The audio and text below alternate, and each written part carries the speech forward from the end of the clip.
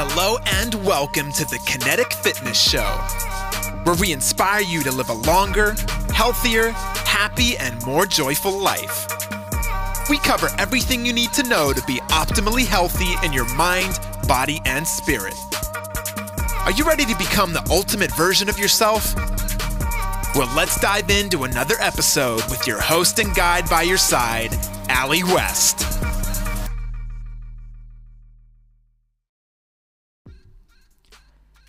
Hello and welcome to this episode of the Kinetic Fitness Show podcast. This is episode number 79. Thank you for joining me on today's episode. I have a great episode lined up for you with an amazing guest. He is an amazing guest because he's my mate. He's my buddy. One of my good friends, Leigh Ewin. But before we get stuck into that, just a little bits and bobs that I'd love for you to do for me. Firstly, like, follow and subscribe to this podcast. Secondly, leave me a review if you can. Thirdly, share this with your friends, family, colleagues and loved ones. Tag me in it on social media. If you want to take a screenshot, post it on your social. Tag me in, Ali West Coach. Tag Leigh in, at Leigh Ewin. So it's at Ali West Coach, ALIWEST. Coach, spelled like coach, COACH.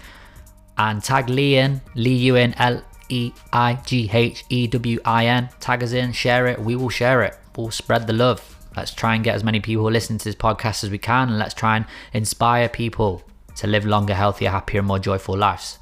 That can only be done by you sharing it. So help me out, man. Give it a share. Also, the Facebook page, go and like that. Just click the link in the description in the show notes, and you can go and like the Facebook page. And this podcast today is brought to you by Nasal. And this is Leigh's clothing brand, Nasal. Because he likes to breathe through his nose, as do I. And we're going to get you all breathing through your nose as well by the end of this podcast. But Leigh has made some amazing clothing. You might have seen it if you follow Leigh on Instagram. If you don't, go and check him out. But he's got this incredible brand, Nasal. The clothes look cool. So go and get yourself a Nasal hoodie or a Nasal t-shirt or just some Nasal clothing. Head over to Nasal, NASAL, nasal.io, nasal.io. Head over there, check out the gear, pick something you like, order it, and then bang in the code VIP10, and you'll get 10% off your first order of Nasal clothing. I highly recommend you order the Ali hoodie, the black and gold hoodie. Why is it called Ali? Why do you think? It's named after me, man. I designed it. I didn't design it, but I told him that I thought a black and gold one would be cool, and that's how the Ali hoodie was born. Anyway, go and check out nasal.io, check out Leigh. All his information is in the show notes. And yeah, man, you can grab yourself some clothing with a 10% discount and go and rock that and spread the love on the nasal breathing. Right, let's get stuck into today's episode. Let me give you a little bit of a backstory about Leigh first and us, and then we will get to it. So Leigh is returning to the show. He's coming on for the second time, and he is my first guest to return. He's my first returning guest, which is awesome. And it started off like this. I don't know which way around it was. I'm assuming I started following him first, and we got in touch via social media, started chatting. I asked him if he'd like to come on the podcast. He did. Off the top of my head, the first episode is episode 39. And we talked about the power of the breath and went into a great bit of detail about breathing and the mechanics around breathing, how it can improve your well-being. And off the back of that, I said, look, you should come over here. You should get over to the UK. Leigh's based in Finland, but he's an Aussie. But that's another story. If you want to know the story behind that, then speak to him or listen to our other podcast. But yeah, I was like, come over here. Let's get a Wim Hof event going or a breathing event going. And that's exactly what we did back in September 2019, last year. Leigh came over. We put on our first Wim Hof event. I've spoken about it on the podcast before. It was amazing. It was incredible. I mean, if you listen to this and you don't know who Wim Hof is, you need to go and Google that and check that out. But we did a Wim Hof event. It was amazing. Leigh stayed over with me at my apartment here in Nottingham. And yeah, we just hit it off, and we have so much in common, and we just like did we just become best friends? That was a Step Brothers quote there, if you've not watched Step Brothers. Anyway, I'm going off on one here, but anyway, we hit it off, and then we was like, let's do another one. So straight away we scheduled to do another one. We did another Wim Hof breathing event in November last year, November 2019. You can go and check the pictures out. They're all on my Instagram, on my Facebook, on Leigh's Instagram. You can go and check that out. But we did a second event, and the second event was incredible. We had more people. It was amazing. We did the ice bath, the breathing, incredible. Leigh again stayed over. This time Sarah was here, because the first time he was over, Sarah was in Spain. So Sarah's my wife, if you're new to this podcast. And yeah, he stayed over. We had a good time. And ever since that, and since last year, we've kept in touch regularly, and we've become really good friends. So I was like, look, let's do a second episode. Let's go into more breathing for helping with stress, because as I put this out, it's a lot going on in the world. A lot.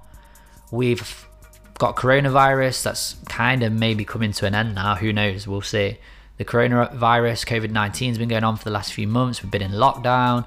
Then since we've had all the Black Lives Matter stuff and the riots, there's a lot going on. And I don't know if you guys are into astrology, but I'm massively into astrology. There's a lot going on upstairs as well. So as above, so below. There's a lot of stuff going on with the planet. So there's a lot of energy. There's a lot of uncertainty. There's a lot of stress in the world at the moment. A lot of people are stressed out. A lot of people are worried. A lot of people are fearful. A lot of people are suffering from anxiety, depression. So we have done this podcast. We recorded this podcast to help you with your stress levels through what Leigh is an expert in, and that is breathing and also the cold. So we touch on both of those areas in this podcast, and we just talk about how you can really look after your breathing and start to reduce your stress through the power of the breath. I'm not going to say any more. Let's get stuck into this podcast episode. Bring Leigh in for the second time and enjoy this episode. I know you're going to love it. Let's do it. Episode 79 of the Kinetic Fitness Show podcast with Leigh Ewin. Let's go.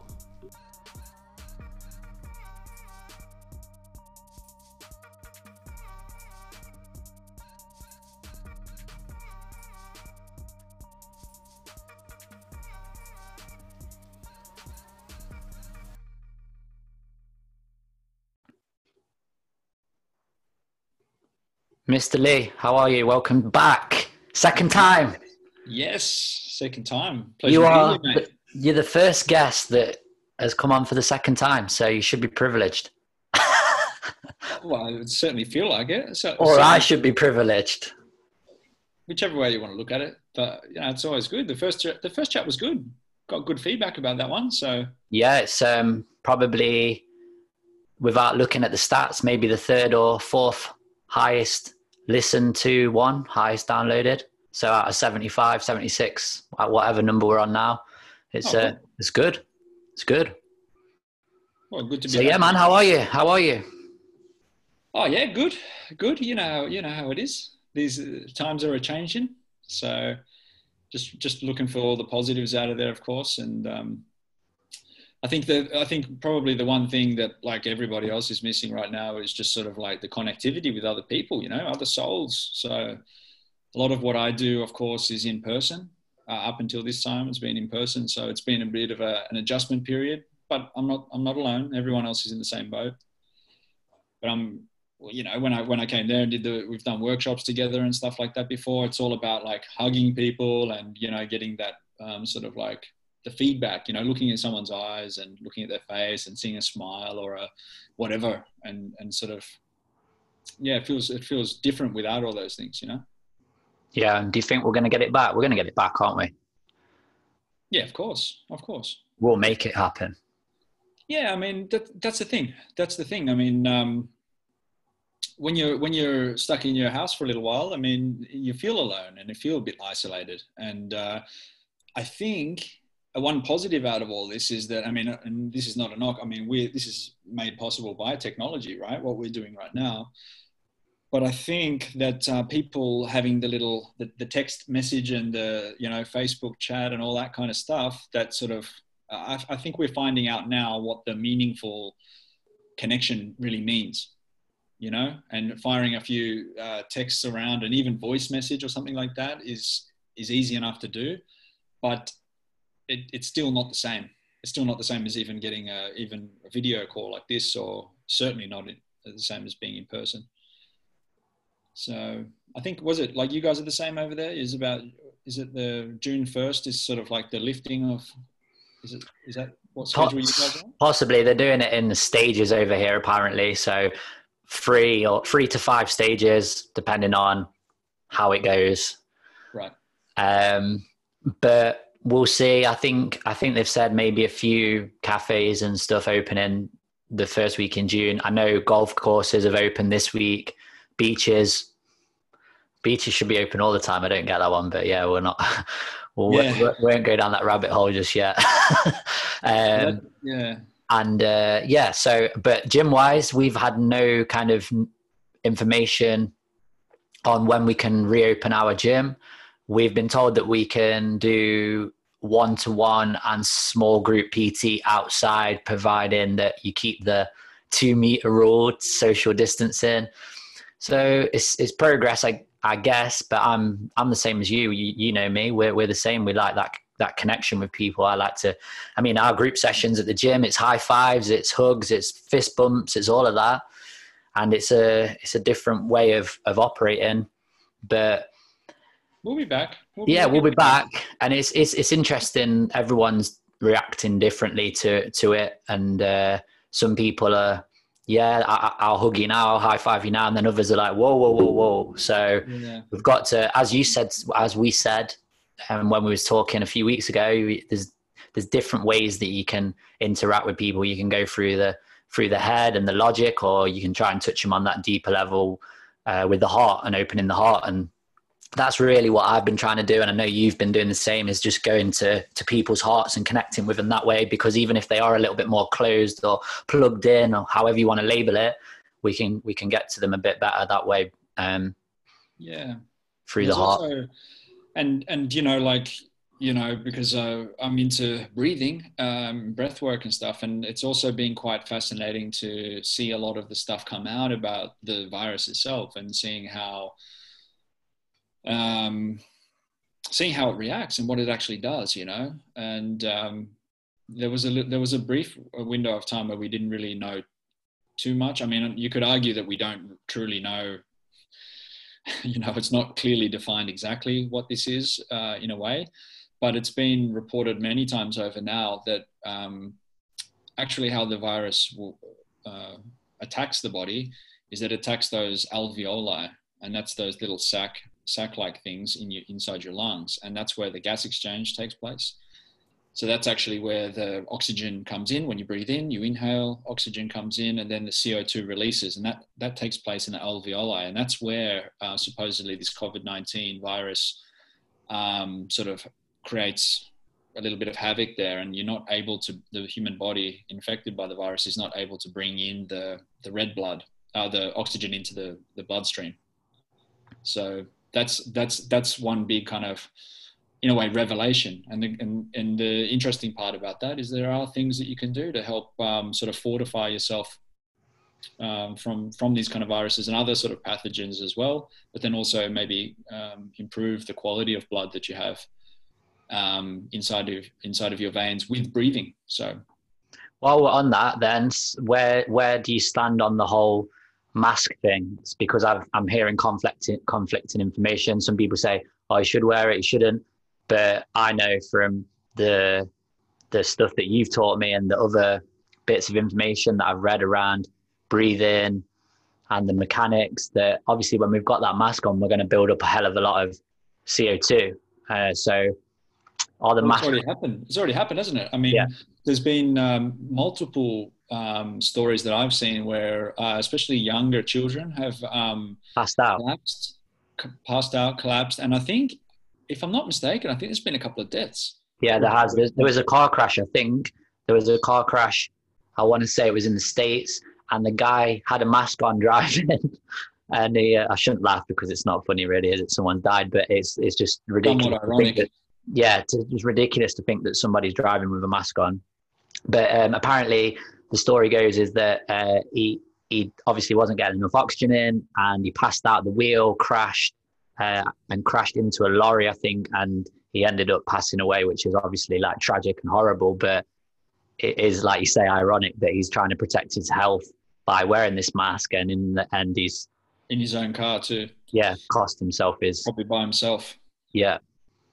I mean, that's the thing. I mean, so yeah, I think I originally asked you what's the stance on the masks. Yeah. Oh, look. Well, we've used, when I came there, we used the masks, these kind of like altitude training masks in a way. And as you experience those masks, actually they has like a seal, and you can open up sort of how, like this vent basically, and you can determine how much air you want to bring in, whilst you're wearing the mask, and it restricts that. And as you experience, it's tougher to breathe, right? We were doing some exercises under load, And I'm pretty conditioned. I'm a fit, quote unquote fit guy, and I was finding it difficult and had the lightheadedness and had to pause and stop, and so yeah. And you can only imagine that an elderly person or a young child with a mask on, and it's restricting the air coming in. Of course, we've gone over it on the last podcast and in the different sessions we've had before of the role of CO2. Obviously, the CO2 inside the bloodstream is the trigger to release the oxygen, but you might be getting that trigger the whole way. But if you can't actually get a good amount of air in when you do breathe in, I mean, it's not going to end well. So. To be honest as well, I'm not really a big fan of the masks in general, for a number of reasons. Obviously, airflow is one of those reasons, but then also sort of like communication and the human aspect, And, a lot of people, even people that I've known, like close people to me, they've kind of almost a little bit, in a good way, they've been promoting this, different cultures around the world that have burqas or masks, cover the face of women in particular. People close to me have been saying, "Oh, that's wrong," and then now we're all kind of wearing masks as well, in a way. So it's kind of interesting. It's interesting times for those kind of things, There's a certain psychological aspect to those kind of things, in my opinion, and I'm a kind of person that any threat to humanity in a way, like us being who we are, doesn't sit well with me. So it's always from the word go, I've had this kind of funny little feeling in my belly about this whole situation from the get go, really. Definitely, we've spoke extensively about that. Yeah. It's a big issue with it as well, and this is something that you've for sure faced in the fitness industry as well, is that we live in really interesting times, fascinating times, where there is access to so much information. And it used to be that we would always ask about, okay, so what's the stats, or what are the numbers on that?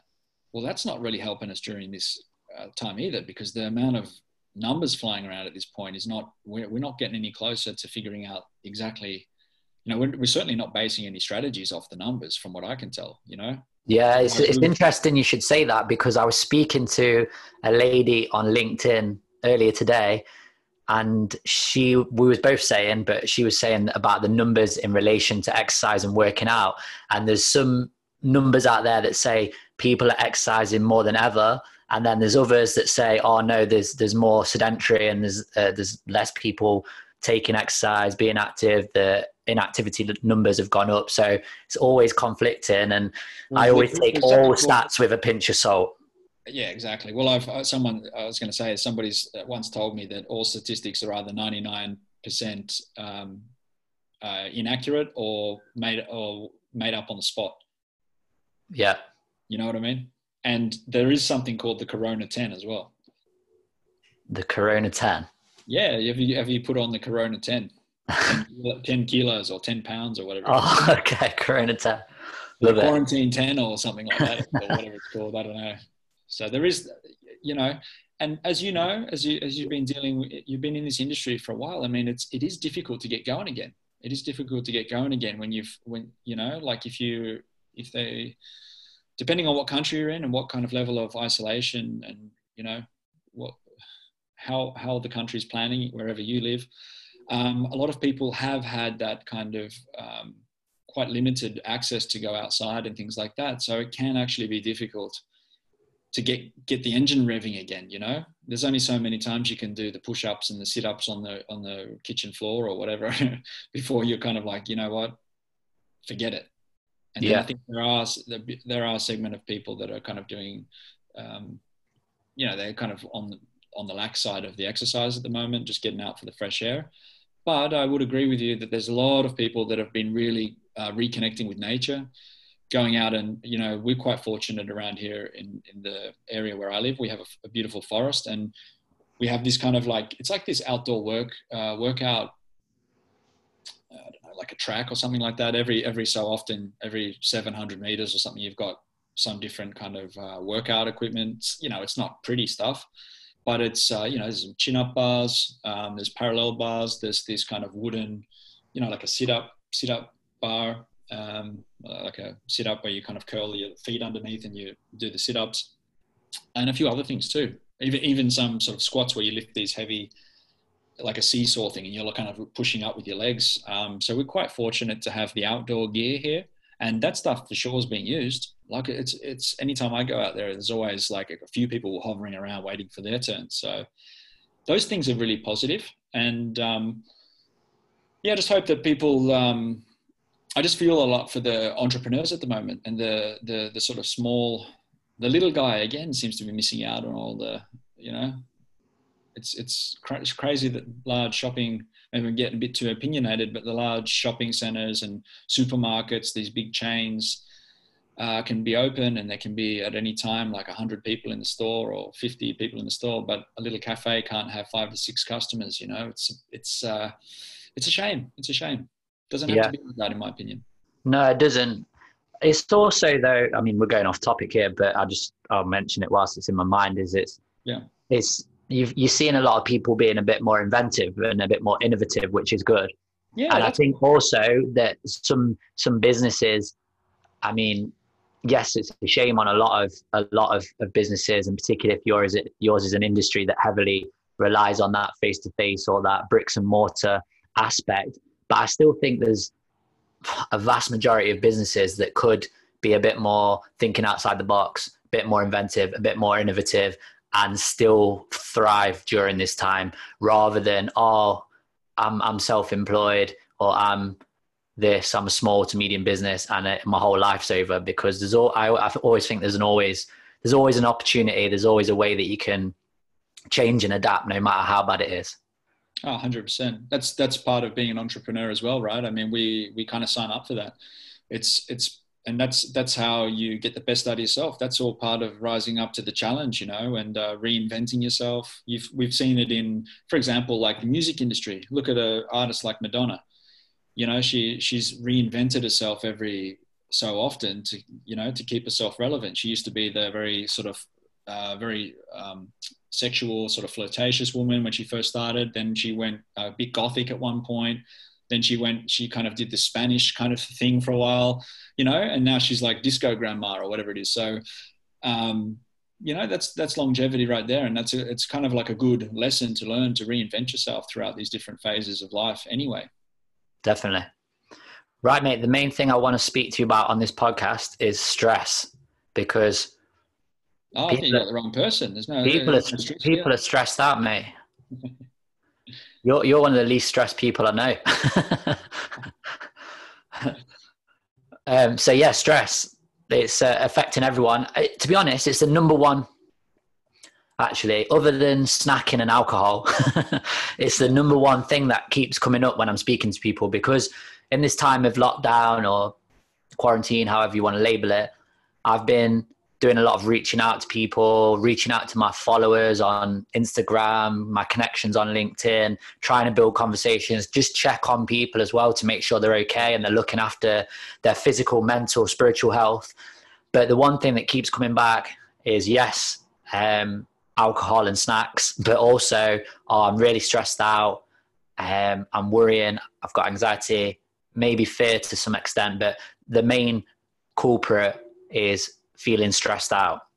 Yeah. And we've both got many, many techniques that can deal with this. I actually put a post out last night, 5 ways to deal with stress. But I want to talk to you about it from more of the stuff that you niche in and specialize in, which is the breathing and the cold. So how can we help people? How can you help people with their stress during these times? What can we do? What are some of the techniques that we can use that are free? Well, yeah, I mean, breathing, right? Breathing. Everybody, you said, I mean, jokingly said that I'm the least stressed person you know or whatever. But of course, there's moments during this, like there's so much information there, and you're kind of there's theories of this, there's that going on, there's governmental things happening, and it feels like the walls are closing in. And of course, we are seeing a rise in sort of social issues. Domestic violence things are up, and it is really, really important that people are aware.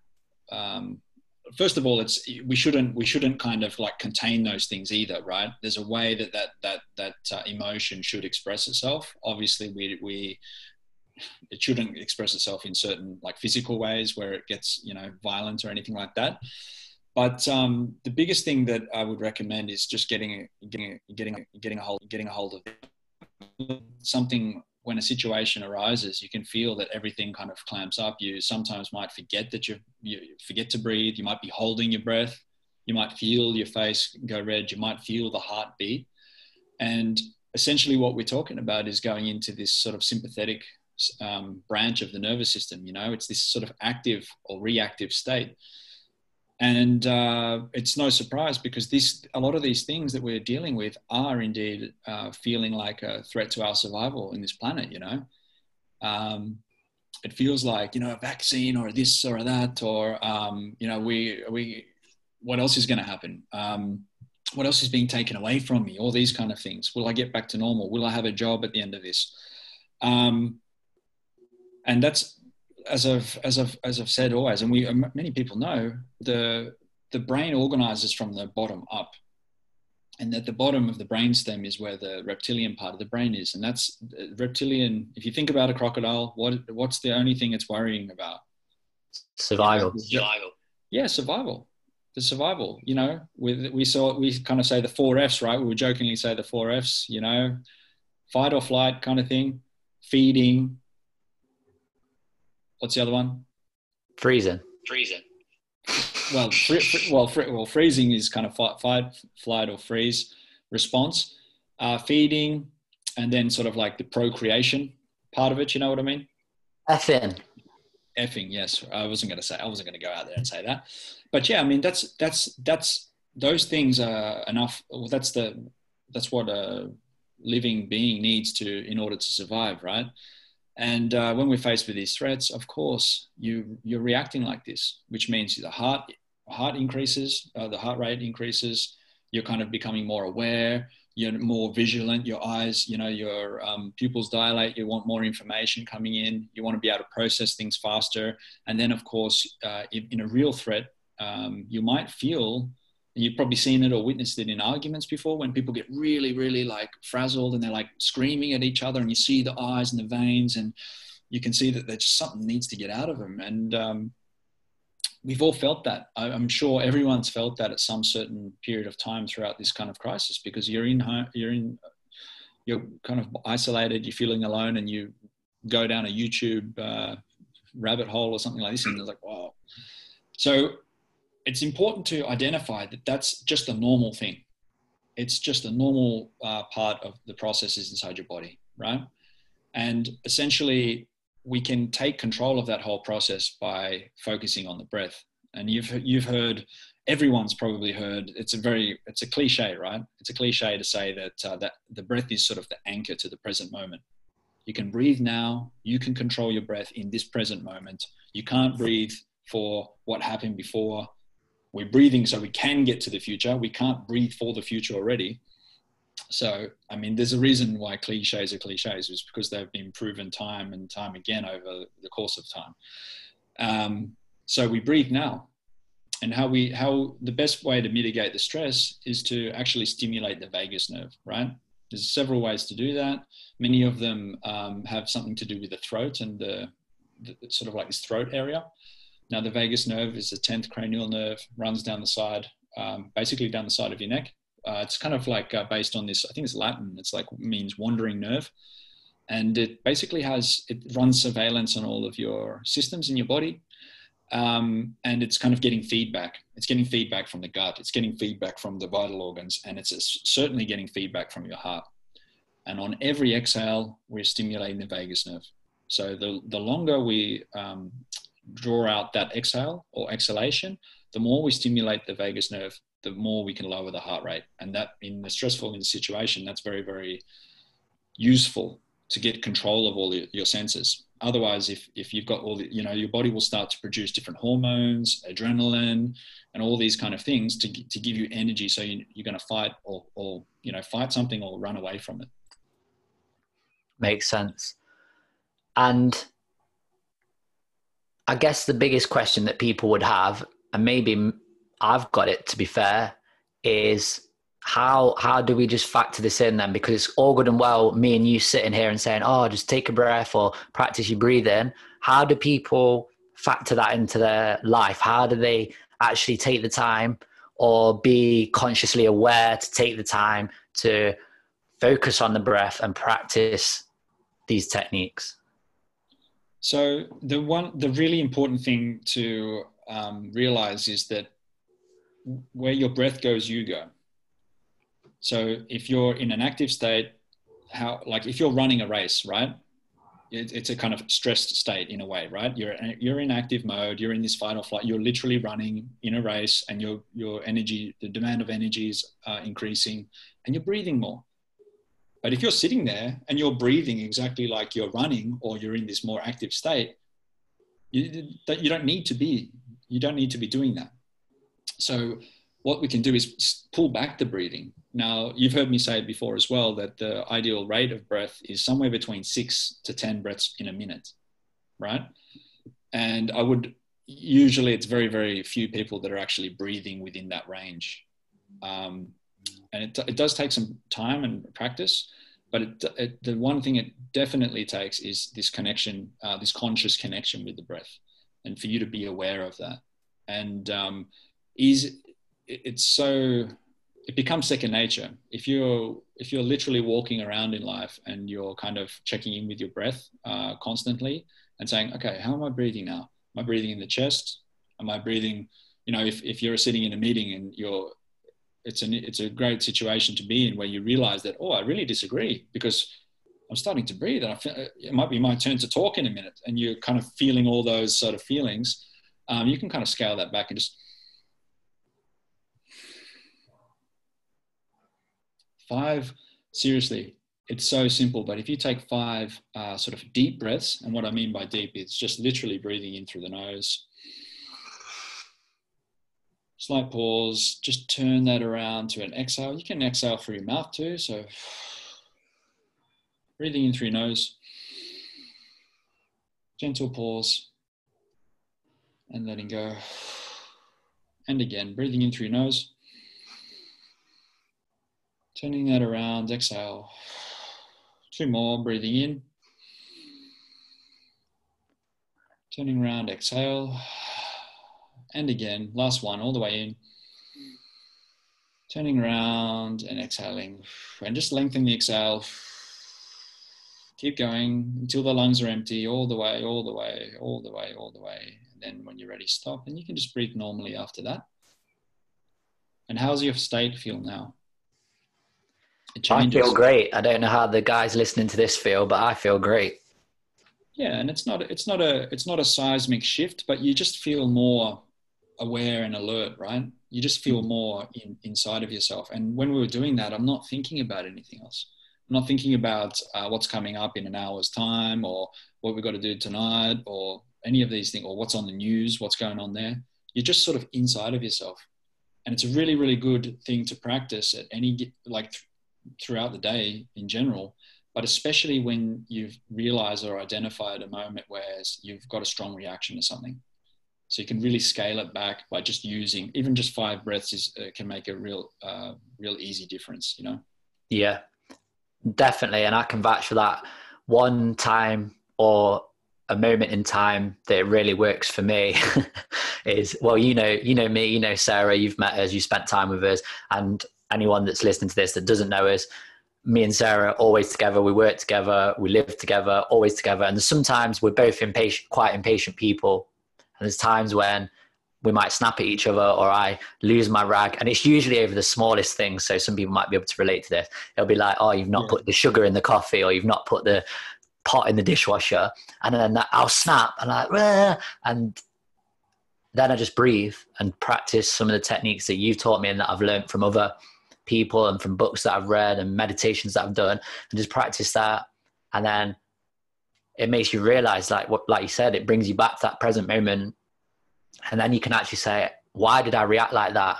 Then you can ask yourself the questions, and then you can actually, something that I've been practicing a lot, forgive yourself for doing it, but then apologize to the person that you've reacted to like that. Yeah. So for those that, and again, that's a stressful situation. Something's flipped the lid and it's a small thing to make me react like that, or to make you react like that. And just taking that pause, that breath is massive. And when you think about it, when you look at all the great speakers that speak in front of 50,000 people, like your Tony Robbins, and the list goes on, every one of them says, what's the last thing you do before you go on stage? I take like 5 deep breaths. They all say it, every single one of them. So the proof's in the pudding, really, when it comes to that.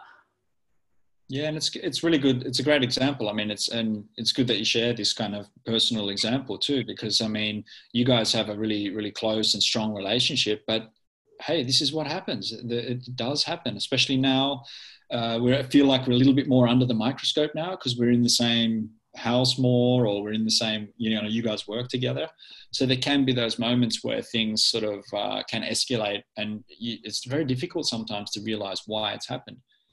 And I think for the most part, we're all, as we referred to at the start of this, when we started talking here, a lot of those normal things where you would be able to walk and run around and go to the gym or do all those things, a lot of those things aren't so available. So it's really important now more than ever that when we're at home, we have these kind of really easy tools that don't cost money. It just requires you to be present. It requires you to be self-aware. And I think those are good little things. We can sharpen the little self-awareness tool whilst we're at home during these times. Yeah. I know we've spoken a lot there about the breathing, and maybe when you're stressed, you breathe in shorter breaths and you're in that kind of, as you said, fight or flight mindset. But what are some of the factors that increase the stress that lead you to that state? What are the things? Because the one we've mentioned there is, well, indirectly mentioned, is the environment that you're in. Because we've been finding, me and Sarah, that since we've been at home, working from home, being around the home more, we, believe it or not, we're actually like less snappy with each other. We're less stressed. And we, again, because we're quite aware people and we've practiced that self-awareness and learned how to be more aware, we've put it down to the environment of the office at work and past experiences maybe in there. And because it's quite closed and there's not a lot of natural light coming in there, that the environment was causing us to be more short fused. So that's an example of what I mean. Like, the environment plays a big role, doesn't it? Of course. And that's why you'll find that a lot of, there's a lot of studies about this too. I mean, one of the best things you can do is when you're outside, walking in nature, just taking your shoes and socks off and allowing your bare feet just to walk on grass, that you will find many, many studies that show like a cross section of the brain, and you'll see that so much more of the brain is actually activated once you're literally connected, or grounding or earthing, whatever you want to, whichever you prefer. This changes the way that humans think, literally changes how they think. And I would even take it a step further and say, like, where are you when you get your best ideas? You know, it's very rare. Like that's also, like, I think the shower in the pub. Well, of course, like, there's a social setting in a way. But then I would say also, like, when we're in the office, right? When we're in the office and you're in a typical office environment, and your boss basically says to you, "Hey, we've got 2 minutes. Here's your pink Post-it notes. Get your best ideas. Go," like this. It's very, very difficult to, there are benefits of brainstorming, but in terms of getting really, really, very strategic or very pertinent, ideas or concepts down, it's very rarely that you'll find it they're occurring there. It's usually when someone's in nature. It's maybe someone's running. They might be training. They've got their earphones in, listening to some music. Meditation, isn't it? Like, meditation. All of my best ideas, all of them, have come off the back of the meditation. The gym, this podcast, proposing to Sarah, the list goes on and on and on. They've all come out the back of meditation. And that's what everything that we've been talking about: breathing, being present, being in the moment, taking yourself into nature. Yep. Another study shows that the rhythms in life help give us this kind of clarity or focus. And it's not just breathing. It's not just the like rhythmic breathing. There's actually rhythm, like, for example, running. There's a reason why people get the runner's high after they, when you're running, you are kind of, if you're running a significant distance, you are kind of timing the breathing to how your feet are moving, and how everything's moving like this. That's very difficult when you stop. If you stop, you lose that rhythm, and you're out of focus, and it's exactly the same. And your brain actually starts behaving in a different way as well when you're running or doing anything in a rhythm. Musicians, you could start to call it tapping into the flow state. Many people call it flow state. I'm not that 100% sure if there's such thing as a flow. I've heard it described in different ways before. I think flow can go both ways. It's not only a positive thing. You could say that flow could be a negative thing, flowing downhill or something like that. But rhythm's really, really a key thing across the board. Definitely. Rhythm and vibration. Yeah. Sounds as well. Sound, you've been talking, you're a big you love the binaural beats as well. I love that stuff. Binaural beat, solfeggio, ancient harmonics, frequencies, theta waves, delta waves, alpha waves. I love all of that stuff. Nature sounds. I don't go to, it's weird because I'm mad on sleep, and I've done a lot of research on sleep. Got a podcast on sleep, got another one coming out. It'll probably come out before this, actually. So before this one comes out, there's one coming out on sleep, another sleep one. And obviously one of the biggest factors with sleep is sound, is noise. So people wake up because of the cat or the dog barking or alarm going off or whatever. Sound affects sleep quite a lot. But there's not many nights I don't go to sleep without some kind of sound on. And it's always those ones I mentioned, frequencies, tones that are going to get me into a certain state, get me off to sleep, keep me in sleep, whatever the case may be. And we were talking off air before we started recording about me doing a little bit of like lucid dreaming and astral projection. And that a lot of that's come from the sounds, the frequencies, the vibration. Yeah, no, and that's also as well when people are in these stressed states, you can hear it in their voice, right? You can hear it how they're talking, and they could be saying, "How are you?" But it might be coming out in such a way where it's a bit lower, deeper, and that kind of triggers a lot of us, to be kind of a threat, or and we kind of tune out more towards what they're saying, and we're focusing more on the tone or the frequency of the voice, and it can kind of feel like, oh, something I don't want to, I want to resist that, or I don't want to talk, So we kind of detect, like animals do. We detect. With dogs are a perfect example. The tone of the voice that you use with the dog is determines on their react. You can see how they react to that. Whether it's, hey, come here, boy, like that. They're friendly and their ears are wagging and they're like wanting to play. Or if you're like, hey, what are you doing? And then they're kind of like very, very in tune with the sounds, And just like us, that's why. Again, there's been all these different studies that's why they sing to kids in schools, They use these light play, these kind of tones where it feels safe. And we start to tap in again to these different branches of the nervous system where it feels safe, it feels secure. So, it sounds is a really, really interesting one. And that kind of also goes in, I mean, there's a lot of people working from home, right? So there's a lot of factors here. You asked about environmental things, and I think the home is something that a lot of people have maybe worked from home here and there when they've got other, they've arranged it with their boss once every blue moon, to work from home. But now a lot of people are actually working from home, and it's super important to give yourself a good, posture, things like posture. We were talking a little bit earlier as well about, the fact that you can get really tense. You can feel stressed when you start tensing up in the neck, in the shoulders, in the face, even in the jaw. That you can feel a headache coming on in some instances. But going back to the breath, you can fix all of that with breath, or fix, maybe not the right word to use, but you can reduce the tension, reduce the pain.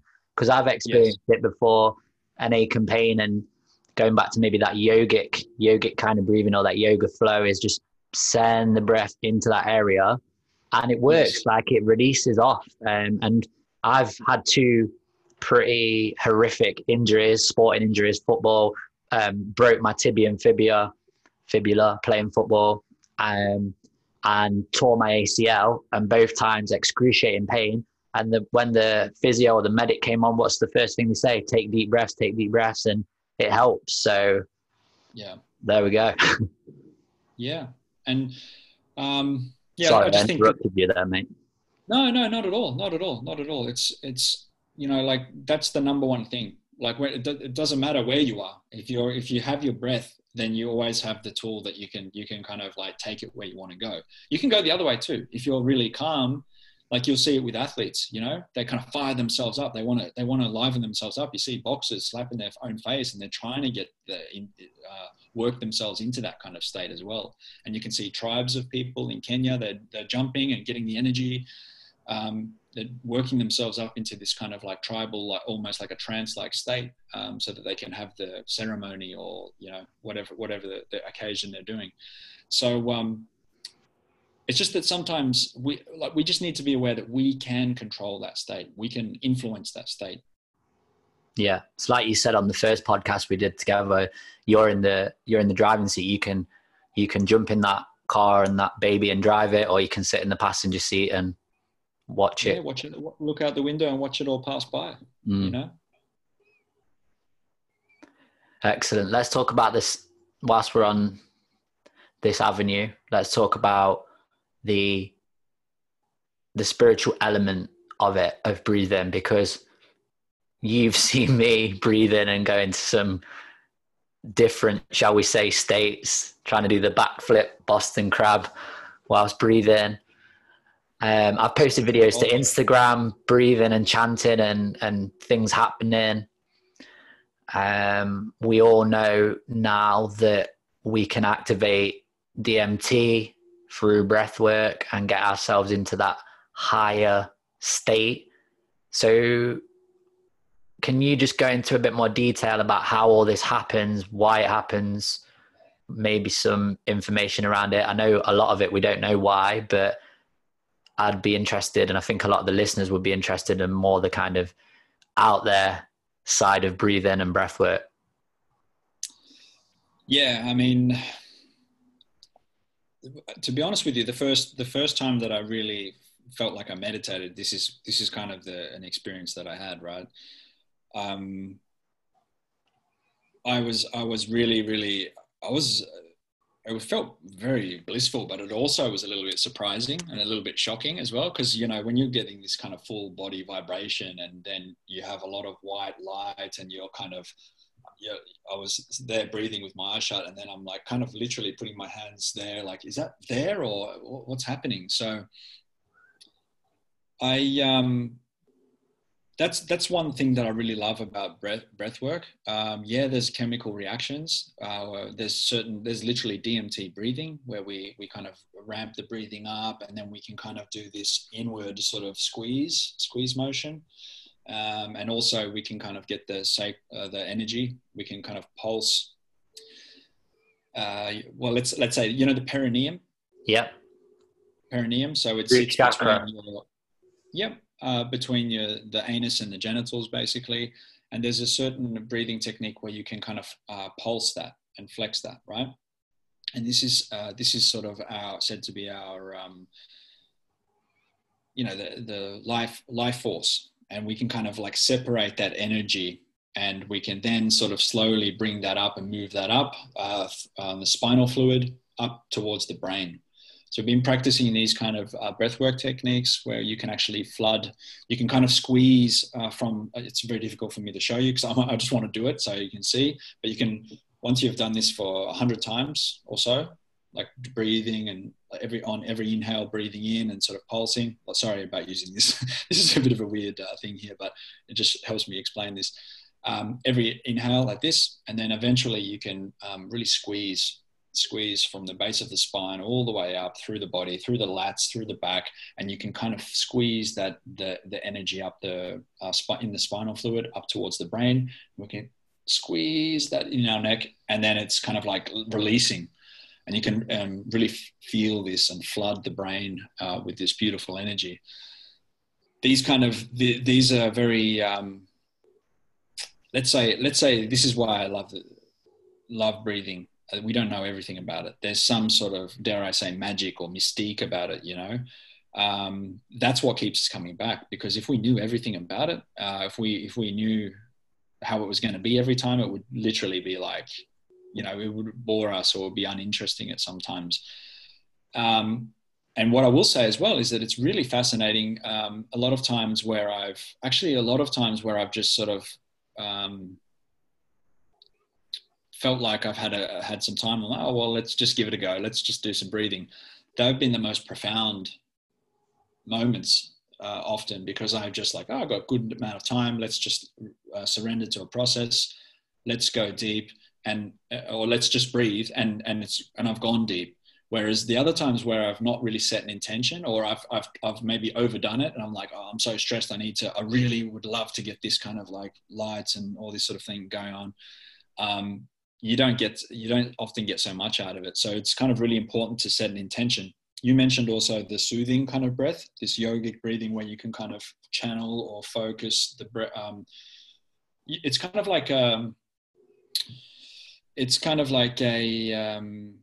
a meditation, but also at the same time, it's a visualization. So every time you're kind of nourishing the body and you're bringing the oxygen in, you can really send that oxygen, like to an injury, for example. If you want to send the oxygen to a certain place, if you want to bring the oxygen, you can kind of literally feel the oxygen coursing through your veins, and you can keep it in your head, for example. You can feel the heartbeat. You can literally feel the blood. When you start getting this kind of really nice awareness of the body, and one easy visualization, if you want an example of this, is to really breathe really deeply. You can basically do a simple pranayama sort of 1-to-2 ratio. So you can breathe in for 4 seconds. So breathing in and then out for 8 seconds. So we double that. And we'll breathe through the nose actually in. And then breathing out, exhaling through the mouth. And as you're doing this, you can start to picture, by breathing in, you can start to picture the body turning color from red to blue. And you can literally start changing the temperature in your body as well. You can feel the fingers and the extremities going cooler. And you can literally feel your body going from one color to another. And these are really, really strong ways to like start a meditation. I'm sure you've probably practiced a lot of visualization things as well. And this is a nice way to like commence, like to really get yourself into the right kind of mood or state, so that you can kind of practice this, levitate, or, you can do some deep sort of Wim Hof method breathing is one that a lot of people like to do. And then what I was just literally gone blank. What was the other one? The holotropic breath work is what the other one I was going to say, where you're in this kind of state, and that's really about rhythm as well. We spoke a little bit about rhythm, but you can, like, holotropic breath work is a very, very powerful method, because that'd be like, just so the listeners know, that'd be like more kind of fast stuff, wouldn't it? Not always, but like yeah,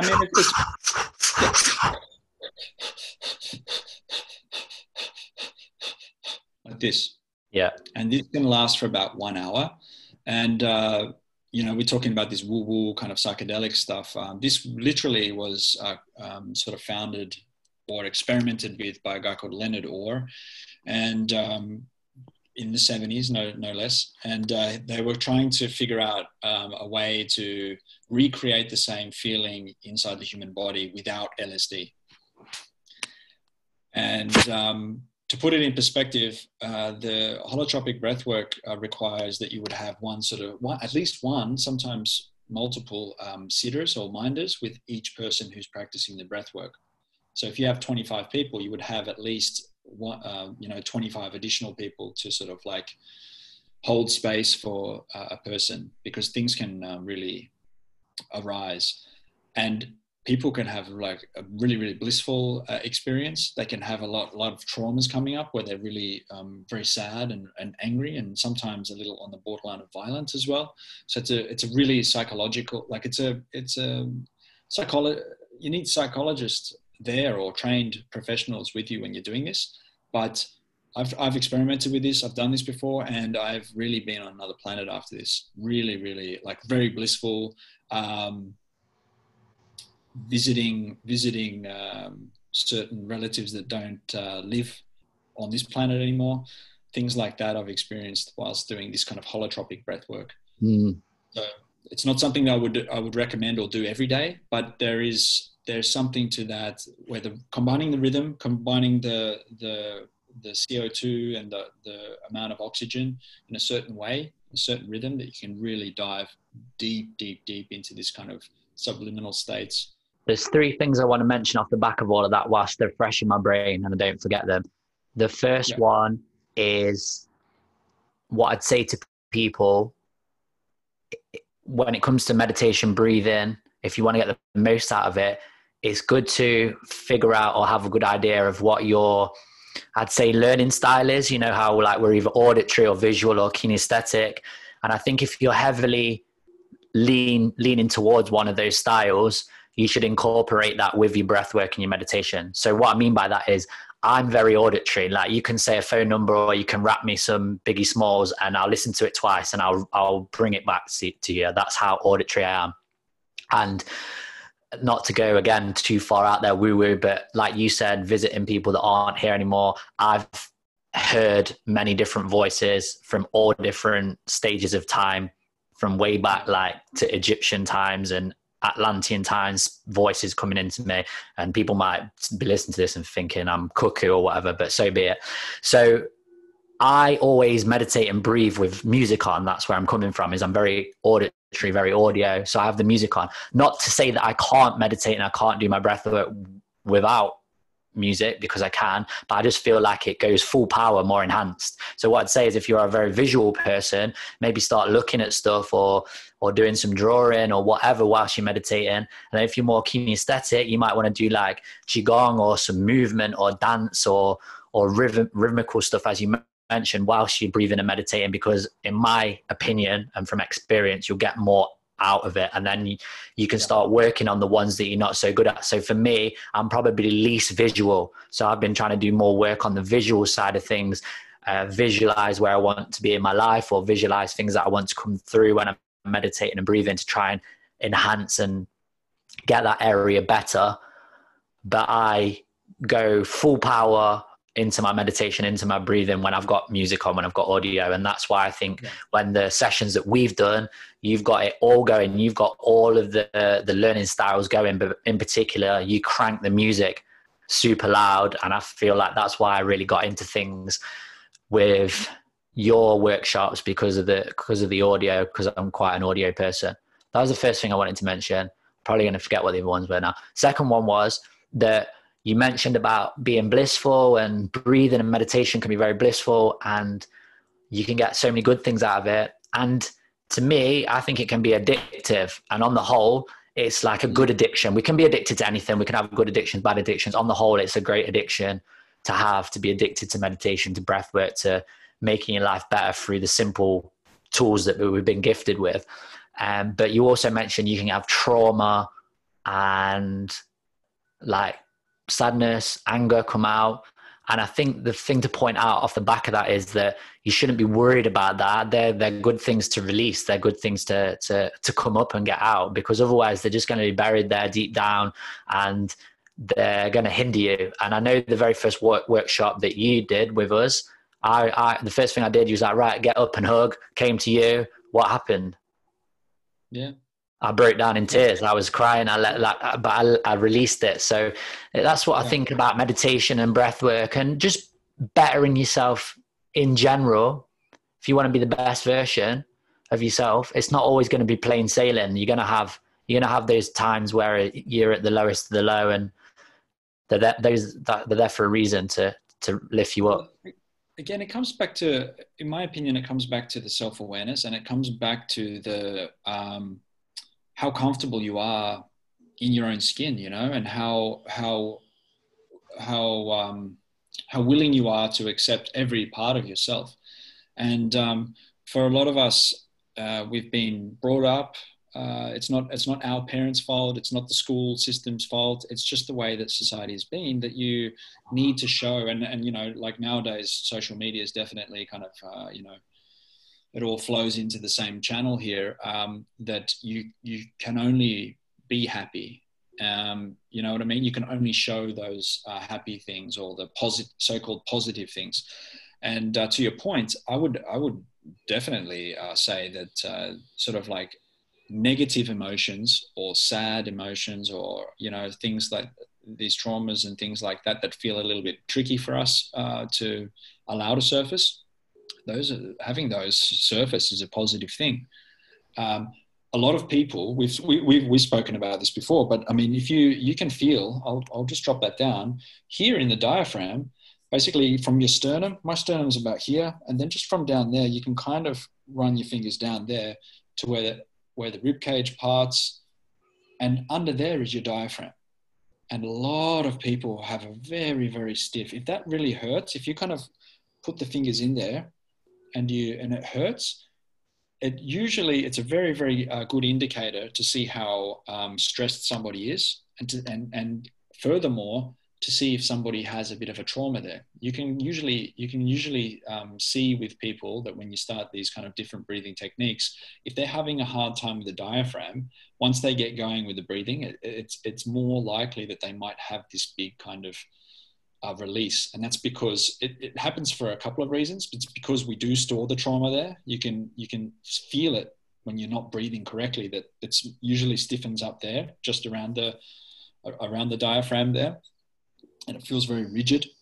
Those that have very, very a good control of their diaphragm and a free-flowing diaphragm, and can kind of do the vacuum and suck the diaphragm up under the top of the rib cage, those people usually are very, very free of this kind of tension, and usually they're not so inclined to have this trauma, store the trauma there either inside the body. So yeah, it's kind of like it's kind of fascinating, this relationship between, like, even though breathing is kind of air and it brings energy in, there's so much more involved. This somatic experience of breathing inside the body, it's quite, it's all entailing, you know? Yeah, and it fascinates me how everything's interconnected. And that's what I think a lot of people need to realize, is that everything's interconnected. Oh, look, think about it. All hormones, you can control hormones with breathing. You know, You can literally control hormones with breathing. You can control your heart rate with breathing. You can control the circulation and blood flow in your body with breathing. You can control all kinds of organs inside the body. You know, you name it. You can just about. It is the access point. It is the access control for the whole body, really.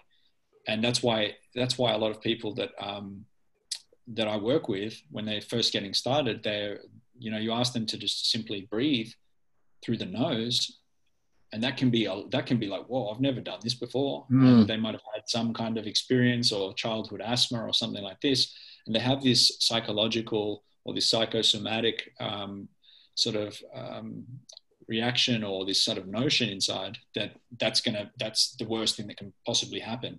There are only 2 little holes there, and I'm going to breathe in through these 2 little holes, and that feels uncomfortable. And then you can kind of see them like tense up. You sort of see the body go inward and start kind of, So it goes really, really deep. There's a lot of different sides to it, but I think everyone can probably breathe a little bit better than what they are now. I think it always comes down to this. I think whether you're trying to combat stress, whether you're trying to identify stress, whether you're trying to perform better in athletics, whether you're trying to have a deep dive into go within, like these moments in this isolation allow us a little bit of extra time to sort of inquire within. And it's good moments, but it's really multifaceted, Yeah. Along with, there was another thing, the third thing, but I can't remember what it was, so we'll forget that. This is why I should make notes sometimes I make notes, sometimes I don't. But anyway,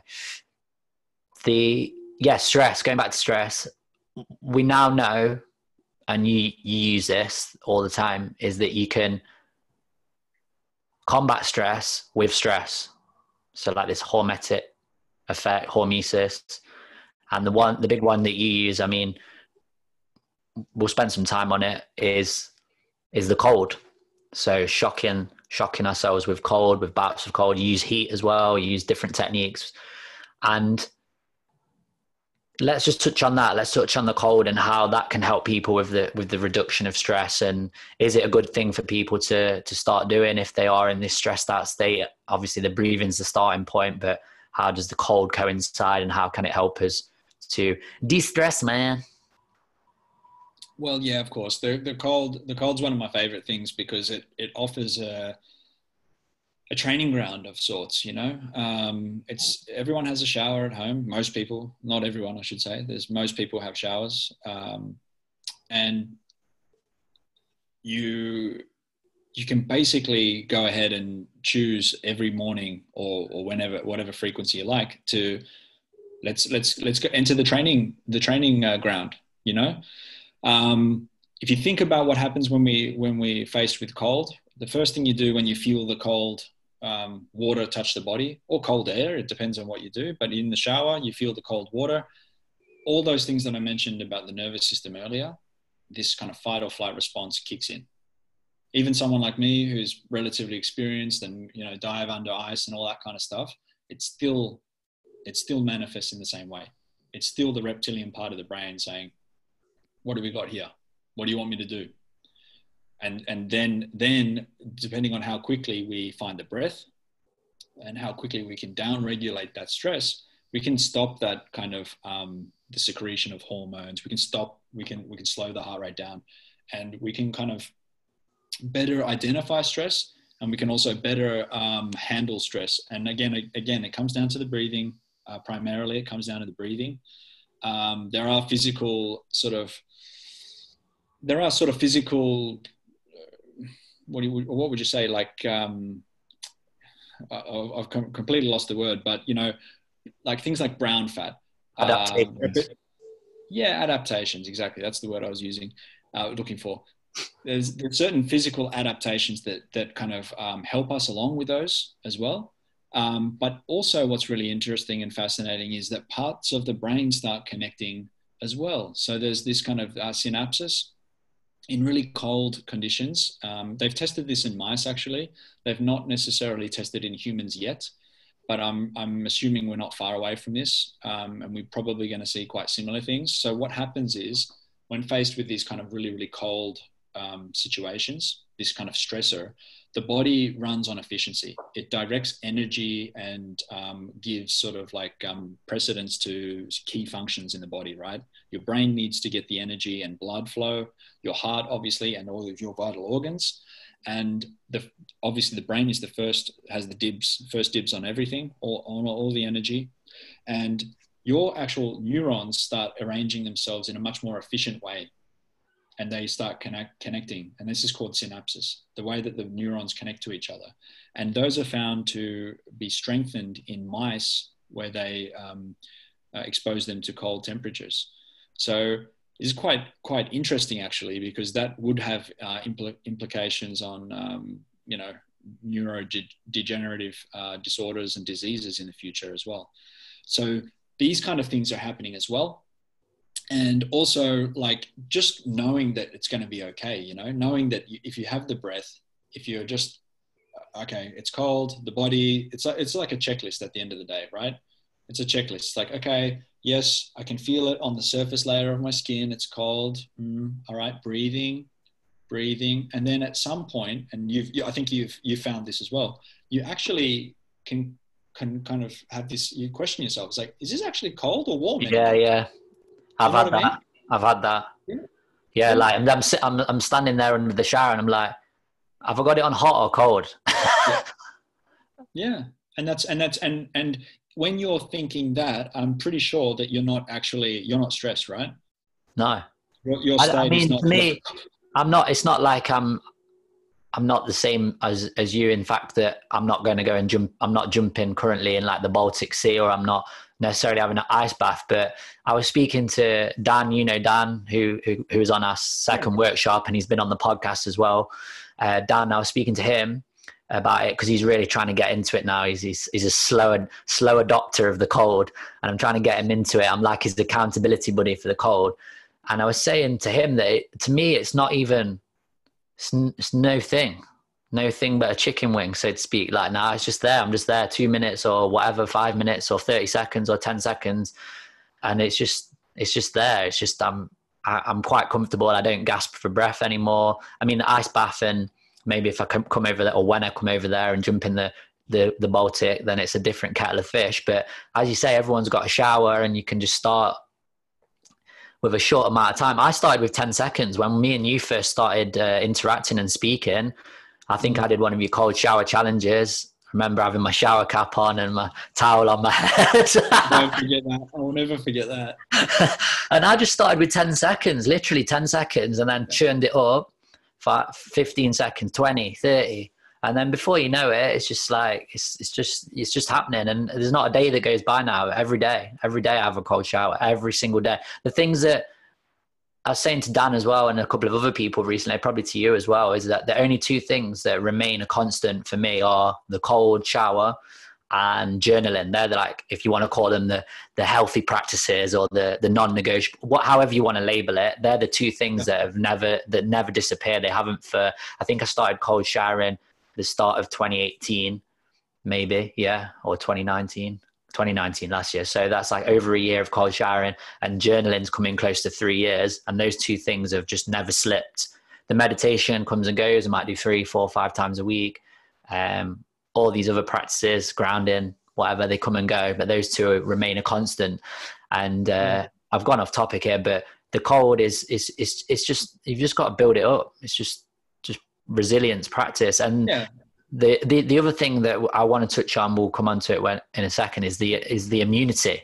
Like, because obviously now at the moment everyone's like, oh, I need to build my immune system because of COVID-19 or Corona. Oh yeah, look. If I hear boost your immune. If I see another Facebook ad with some course or someone telling me I'm going to boost my immune system, but that should tell you everything you need to know, right? Have you seen the article the different articles? There was a cytokine storm. That was an article, and that refers to the coronavirus and how it sets off inflammation in the body. Cytokines are sort of white blood cells, a type of white blood cell that are called into action when there's certain stress, when there's a stressor to the body or a threat to your body. And the body's kind of very intelligent, has this innate immune system where it basically sends out these little guys to sort of like prepare the body for the incoming sort of invasion or whatever's happening. And the problem is, once we have an argument or once we see something on the news and we get that kind of stress response, the body actually starts producing the white blood cells. But the problem is when they're cruising around the body, they're kind of like the little, like I've said before, they're like the little, you know, the Brits have those cops like, oi, oi, oi, oi, oi, you know, they've got the little, you know, they're kind of like looking for a fight, you know. What's it called? Yeah. I was having flashbacks of the Bill there for half a second, but anyway. But yeah, these little guys are cruising around the body and they're the good guys, but because they're kind of like, they believe there's something going on, we do see that they can start attacking different parts of the body. And that's when we do end up in this autoimmune issue or disease, a host of other diseases and things that are kind of conducive of this. Now, the interesting thing is that when we're practicing the cold, we can actually suppress the innate immune system. And this was proven with the studies with Wim Hof in, I think it was 2014 was the study in the Netherlands. And that was shown that he himself, Wim Hof, could suppress the innate immune response, but then he could train others to do just that. And that it was a combination of both the cold exposure and also the breathing. And it was basically, there was something really interesting about the elevated levels of norepinephrine, which is sort of like a stress hormone in a way, gives us that energy and gives us this kind of go. And this kind of suppressed the innate immune response, which sort of subsided these little cytokines and the other white blood cells in the body. And that's why it's a very, very powerful thing. This lasts about a week, you know, this effect, 6 days. So there's so much value there. And if you ask a lot of people, what's the most stressful thing, what's the worst thing you could ever do is like fall in the water, like cold water, or, you know, or if you show them the ice bath, that awesome picture that you've got in there where you're like still as and just in the zone in the ice bath. When we ran that couple there now, people were walking past saying like, what the hell are you guys doing? What the hell? And you're just laying in there in complete Zen mode, you know? And for a lot of those people, that's the worst scenario they could ever imagine. That's the most stressful situation ever to put themselves into, you know? And as I've said also, if we do those kind of more difficult things in life, life becomes easier. If we do only the easy things in life, life seems to become a little bit more trickier for the most part. Yeah, I see it as it's a challenge ticked off as well. So I'm building my resilience, if you want to call it that, every single day, because I'm not going to lie to you. I've said, oh yeah, now it's easy to me, or I find it easier than I did. But there's days when I'm stood there and I'm looking at the dial and I'm like, shall I just keep it warm or shall I just not turn it down? And then that's a good point, man. Yeah, but then my mind's like, right, if you tick this off, if you've done this, if you've gone over this challenge, think what else you can tackle. It's like that whole thing of, oh, make your bed every day, because then you've ticked something off your list. Always make your bed, or whatever that book's called by that, what was he, a Navy sergeant or whatever. Always make your bed. It's the same thing. Pick it off, done, crack on. And then when somebody cuts you off in traffic or your boss has a go at you, you can respond much more effectively. Yeah, and I would also say, in the same vein, I would say that also it's important for us to be, again, self-aware and say that, hey, listen, if it really feels like I'm forcing it today, you don't have to do it. You don't want to take this stuff, by the way, these kind of things, like you're talking about cold showers, like it's really enjoyable, right? No, in a way, right? Like all I'm getting from you right now is that it's really enjoyable, right? And it's a good thing, and it's a very positive thing. But there are those mornings, as you said, where it's like, oh, you know what? Like this. Much harder in the winter, I'll tell you that. Yeah, sure. Absolutely. And the thing is, that we are faced with that same dilemma multiple times throughout the day in many different ways, right? Like you said, do I get pissed at this guy that just cut me off now, or not? Or am I actually going to get up in the meeting and say like present the thing now or not? Or am I, you know what I mean? Life is full of these moments where you can kind of like choose to go in, or you can choose to take the break again. Just like we said with the breathing, right? Do I want to be in the driver's seat of this baby, or do I want to be in the passenger seat? So all of these things filter into the same kind of. It all boils back to self-awareness, doesn't it? Just the awareness. And I think that is the most common term, 2 words or 1 word, that has come up the whole time I've been doing this podcast. Multiple guests, awareness, self-awareness. I've said it myself.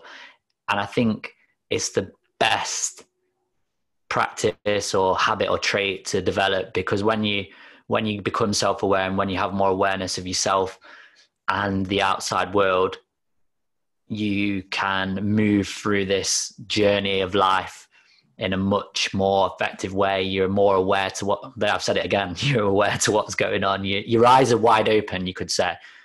All 3 eyes, not just the 2 that you look with. Yeah, and I think like you've made a good point about sort of like the macro level and looking at yourself inside of the world, almost from like satellite view and even a bit lower than that. But I think looking at your having this connectivity with your body, these amazing bodies that we have, that we've been kind of blessed with, and sadly, not everybody is going to know what these things can truly do and how to use those, and how to get the most out of them. I'm constantly inspired by a lot of people that are doing like amazing feats with these bodies. And I'm like wondering, like, that person's not that athletic or doesn't look doesn't look like they should be able to do that or whatever. And it's like, they're getting the most out of these bodies. And in many ways, you've heard me say this before as well, the body, we should enjoy those in every different stage that life presents to us, like they age, and, in many ways they are the limitation in this life, in this format of life. But the one thing the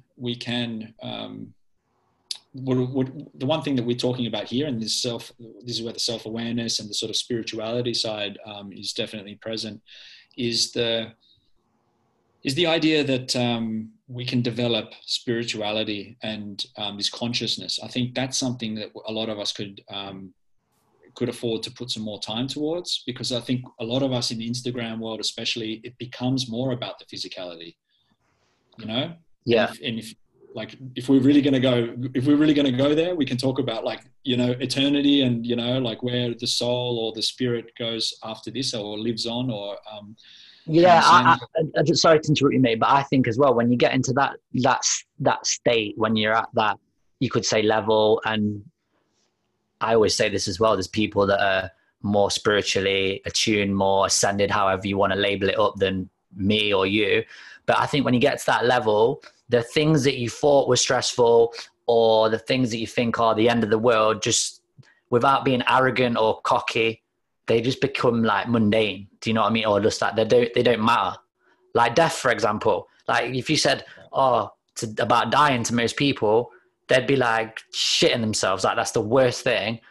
And again, not to sound arrogant, but I have got no fears or no qualms or no worries about dying, because of the work that I've done on myself and that getting spiritually attuned. And I know that, as you said, this is the limitation, this vessel that I'm speaking to you in right here, as amazing as it is, and it's better than any technological advancement on the planet. We've got all the tools we need right here, right in this flesh, bone, skin, connective tissue, all of that stuff. But there's stuff beyond this. There's Sure. stuff after this, there's stuff that was before it. And yeah, I mean, the things that would worry most people don't worry me. And it's, again, not to sound arrogant. No, I'm right there with you, mate. And I think that's what we're witnessing a little bit now with this kind of current situation, right? We're witnessing that there is a sort of a death a death occurring in most people. There's the life that most people are living, whether you're an entrepreneur and the business is derailed, or whether you can't work, or whether you're back in at home, or whether the world seems different, which it is. There is sort of a death of your own, a death inside each one of us, of a part or a segment of life, you know. And it's all kind of happening at the same time for a lot of people, because we're all going through this at the same time. And I think that's why usually we're probably going through that kind of process at different rates, but now collectively, because it's all happening at the same time, it's very intense, and there's a lot of this kind of built up energy. And that's why I think it's very important to go inside. Again, one of these funny memes. It's like, I can't go outside, so let's go within. Let's go inside, meaning inside, back inside your own body, back inside your own body, you know, inside your own mind. And it's a great time. A lot of people are really utilizing this time in a good way to explore and to find this renewal, to understand what's next, and to strip away the unnecessary things, the mundane things. People are discovering that maybe the job wasn't that great anyway. The relationship wasn't the one, or whatever it is, you know. So we're having these new rebirths all happen at the same time. And to be honest with you, mate, and I know you are too, I'm really excited about where this can head.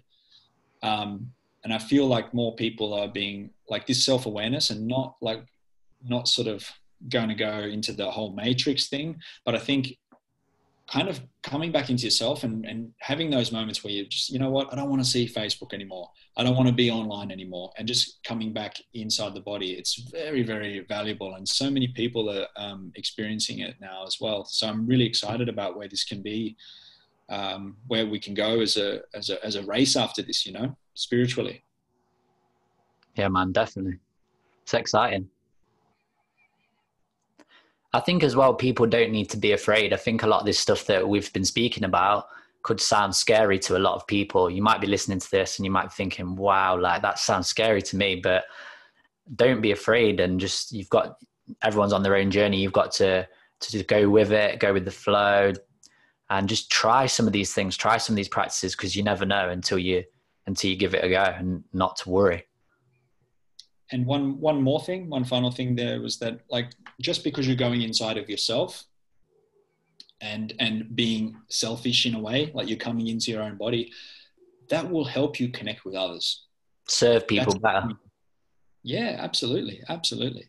So that's what I wanted to say. Like, that's why I think it's very exciting time, because I think a lot more people are going through that, and I think it's going to help us reconnect with each other. And obviously the fact that we can't have that physical proximity so much during these times, I think it's just it could end up being this beautiful wave of energy and love and all those really positive things as well, you know. And I think we'll be able to cherish that a lot more and value those things that maybe we got a little bit caught up focusing on the wrong things for a little bit of time just prior.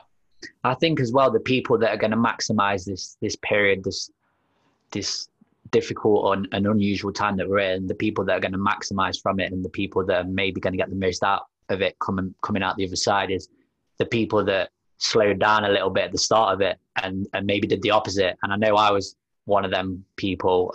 I looked around, and in my industry, everyone was like, I've got to do a live, I've got to like do Zoom, I've got to do this and do that. And I've got to talk to all of my members and clients and engage with as many people as possible. And I'm not saying that there's anything wrong with it. That's great. Like, if you can keep people engaged and you can talk to people and keep that line of communication going, then that's an excellent thing. But I felt like it was a big bandwagon that everyone was like doing the same thing, jumping on.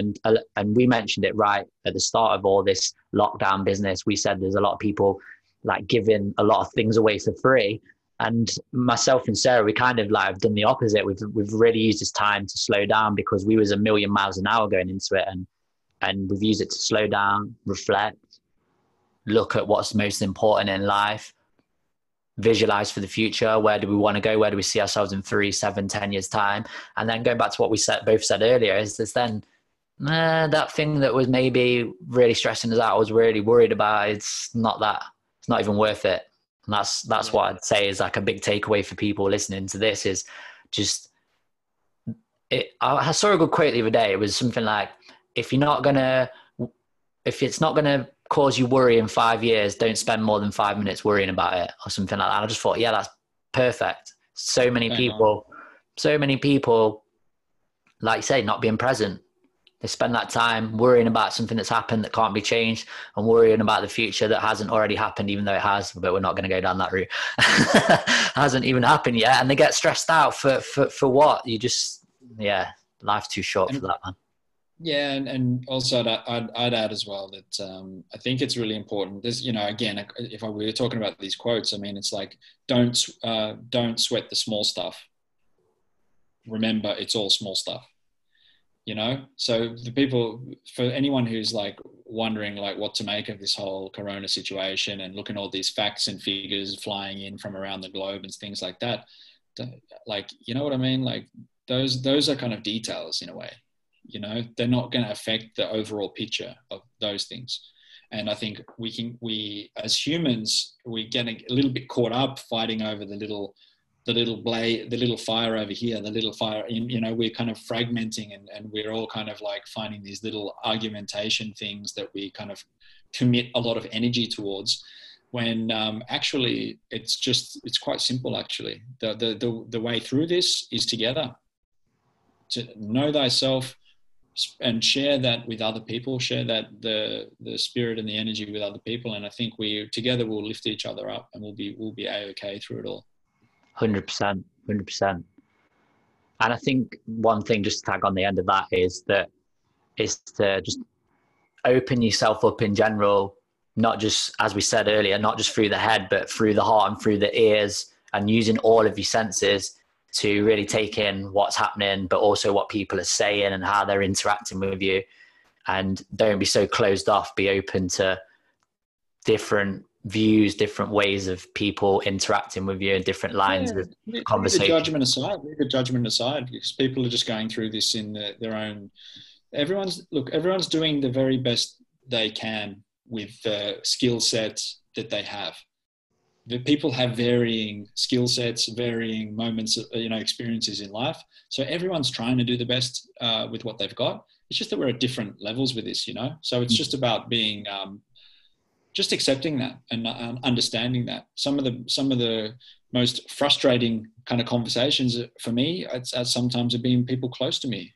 You know what I mean? Because we're just like you're just like sort of like saying it's not that bad, or it's like really these kind of things. And it's like you just got to relax, breathe, of course, and then just be like, okay, they'll get there in their own time. Everyone's going to get there in their own time. Definitely. Mate, that was awesome. Yeah, what was that, about 3 hours or something? I don't know, I can't remember. 1 hour, 20 minutes?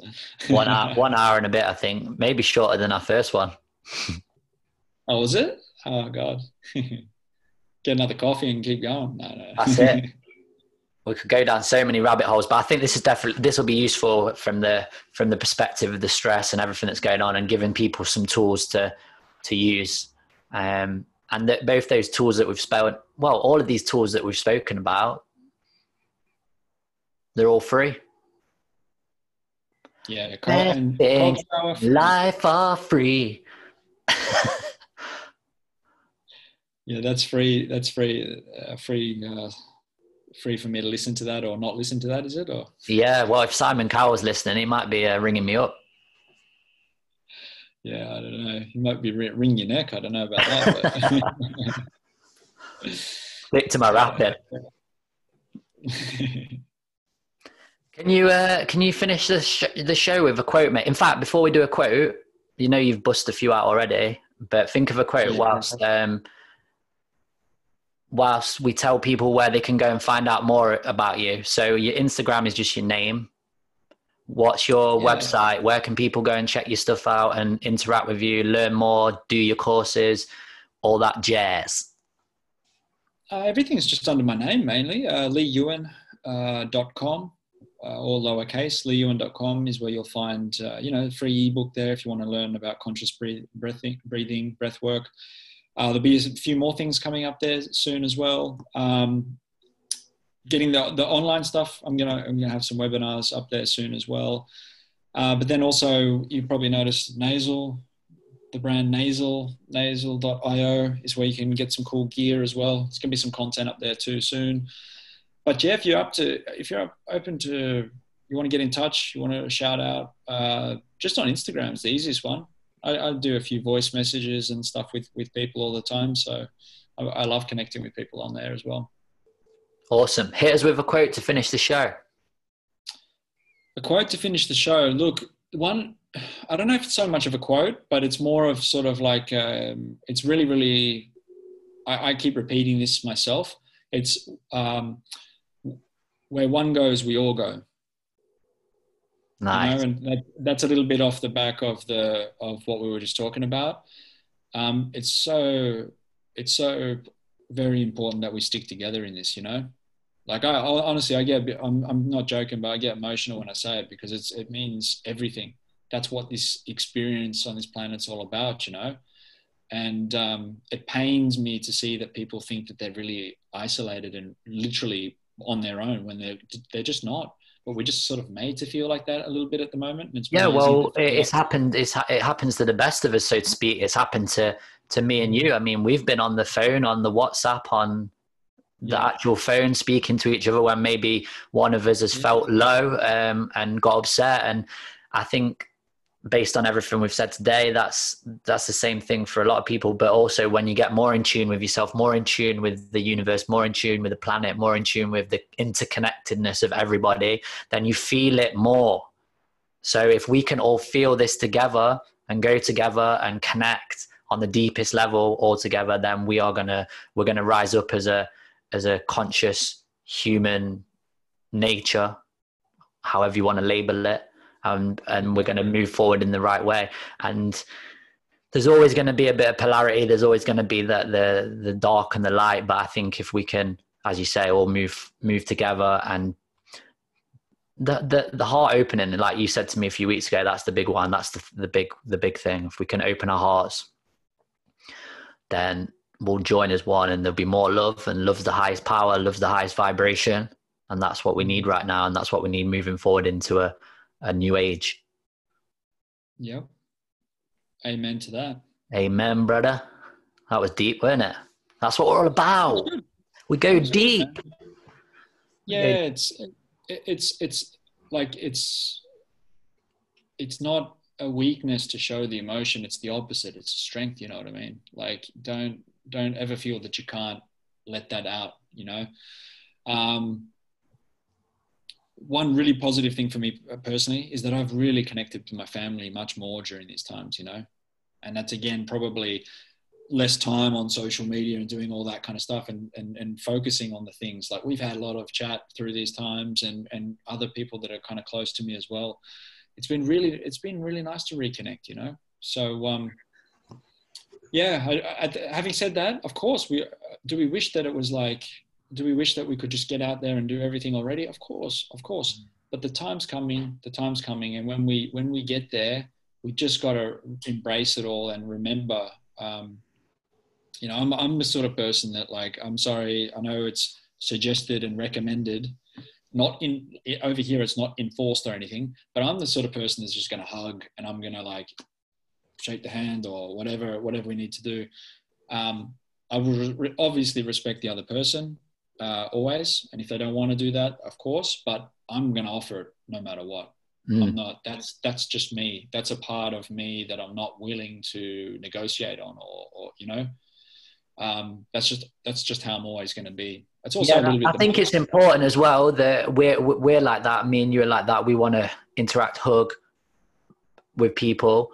And you might be listening to this and you might be like that. But if the person that you're saying that to doesn't respond how you'd want to, is again going with that no judgment, is to not jump on them and try and, oh, well, because this is what I see. And I mean, we're going to wrap up shortly, but this is what I keep seeing is I've got the people that maybe are a bit more aware.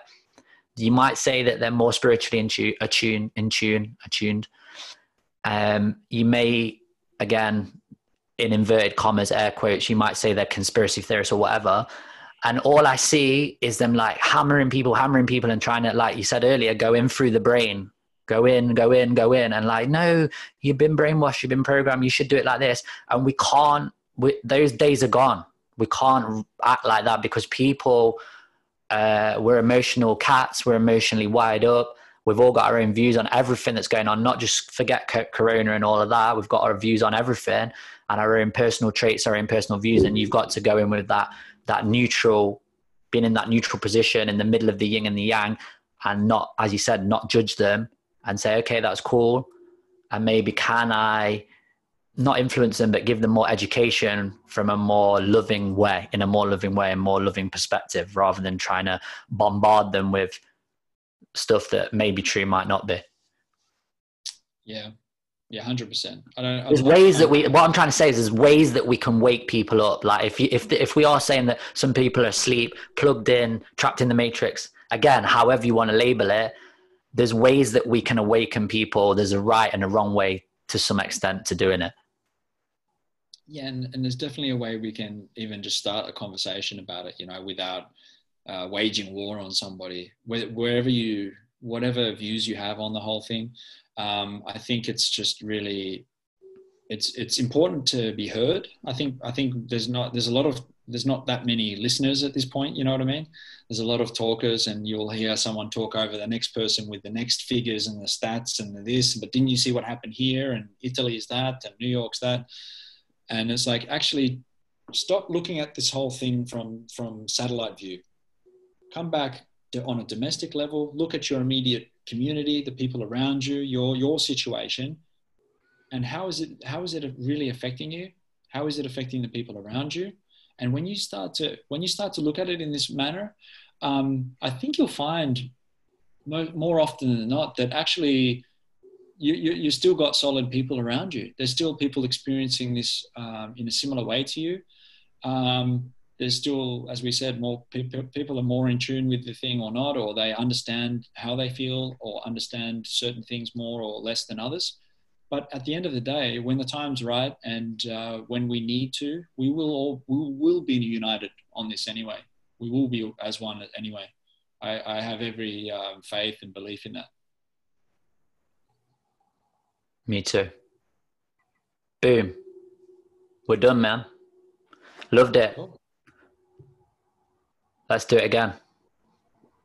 Yeah, well, you said 100. You said episode 100. When is that? That's a secret. We can't tell them that yet. We'll tell them. Oh, I thought you said we're off. I thought you said we've stopped recording. We will now. Bye. It's all right. I can chop that out.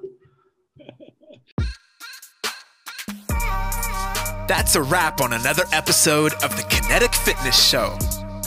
Don't forget to subscribe, leave a review, and share this podcast episode with your friends, family, and colleagues. Until next time, peace and love.